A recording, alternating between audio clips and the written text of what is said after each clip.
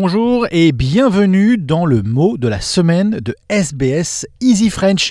Alors chaque semaine, en début de semaine, nous allons décrypter l'actualité avec un mot marquant de la semaine. Et cette semaine, Thomas, vous nous avez choisi le mot Cyber, Christophe, obtus, rançon, rédemption, vous l'aurez compris. Nous revenons aujourd'hui sur la cyberattaque qui a frappé l'opérateur de télécommunications australien. Mais intéressons-nous tout d'abord à l'étymologie du préfixe cyber.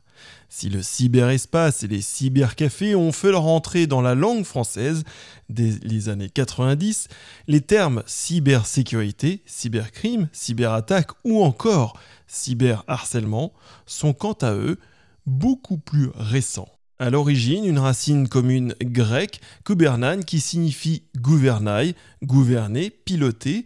À partir de cette même racine, la cybernétique naît en 1834 pour désigner la science du gouvernement, l'étude des moyens de gouverner.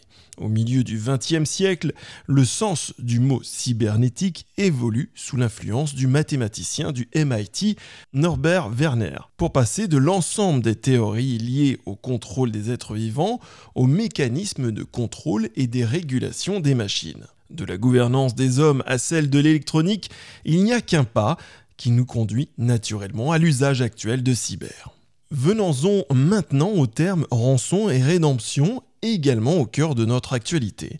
La presse nous révélait en effet que les pirates à l'origine de la fuite des données Optus auraient ensuite présenté leurs excuses et retiré leurs menaces de rançon. Saviez-vous que rançon et rédemption proviennent d'une même famille étymologique du verbe latin emer, prendre, rédemption, ou redimer en latin, signifie ainsi se saisir de quelque chose, racheter, délivrer, d'où le mot redemptio, rachat, qui petit à petit s'est déformé pour aboutir au XIVe siècle à notre mot rançon. Ce même mot a d'ailleurs transité vers l'anglais sous la forme ransom. Rachat des hommes ou rachat des données, tout est décidément connecté sur la toile. Je vous souhaite une excellente journée, on se retrouve la semaine prochaine avec un nouveau mot de la semaine. En attendant, vous pouvez réécouter tous les précédents mots de la semaine sur le site internet d'SBS ainsi que sur toutes les plateformes.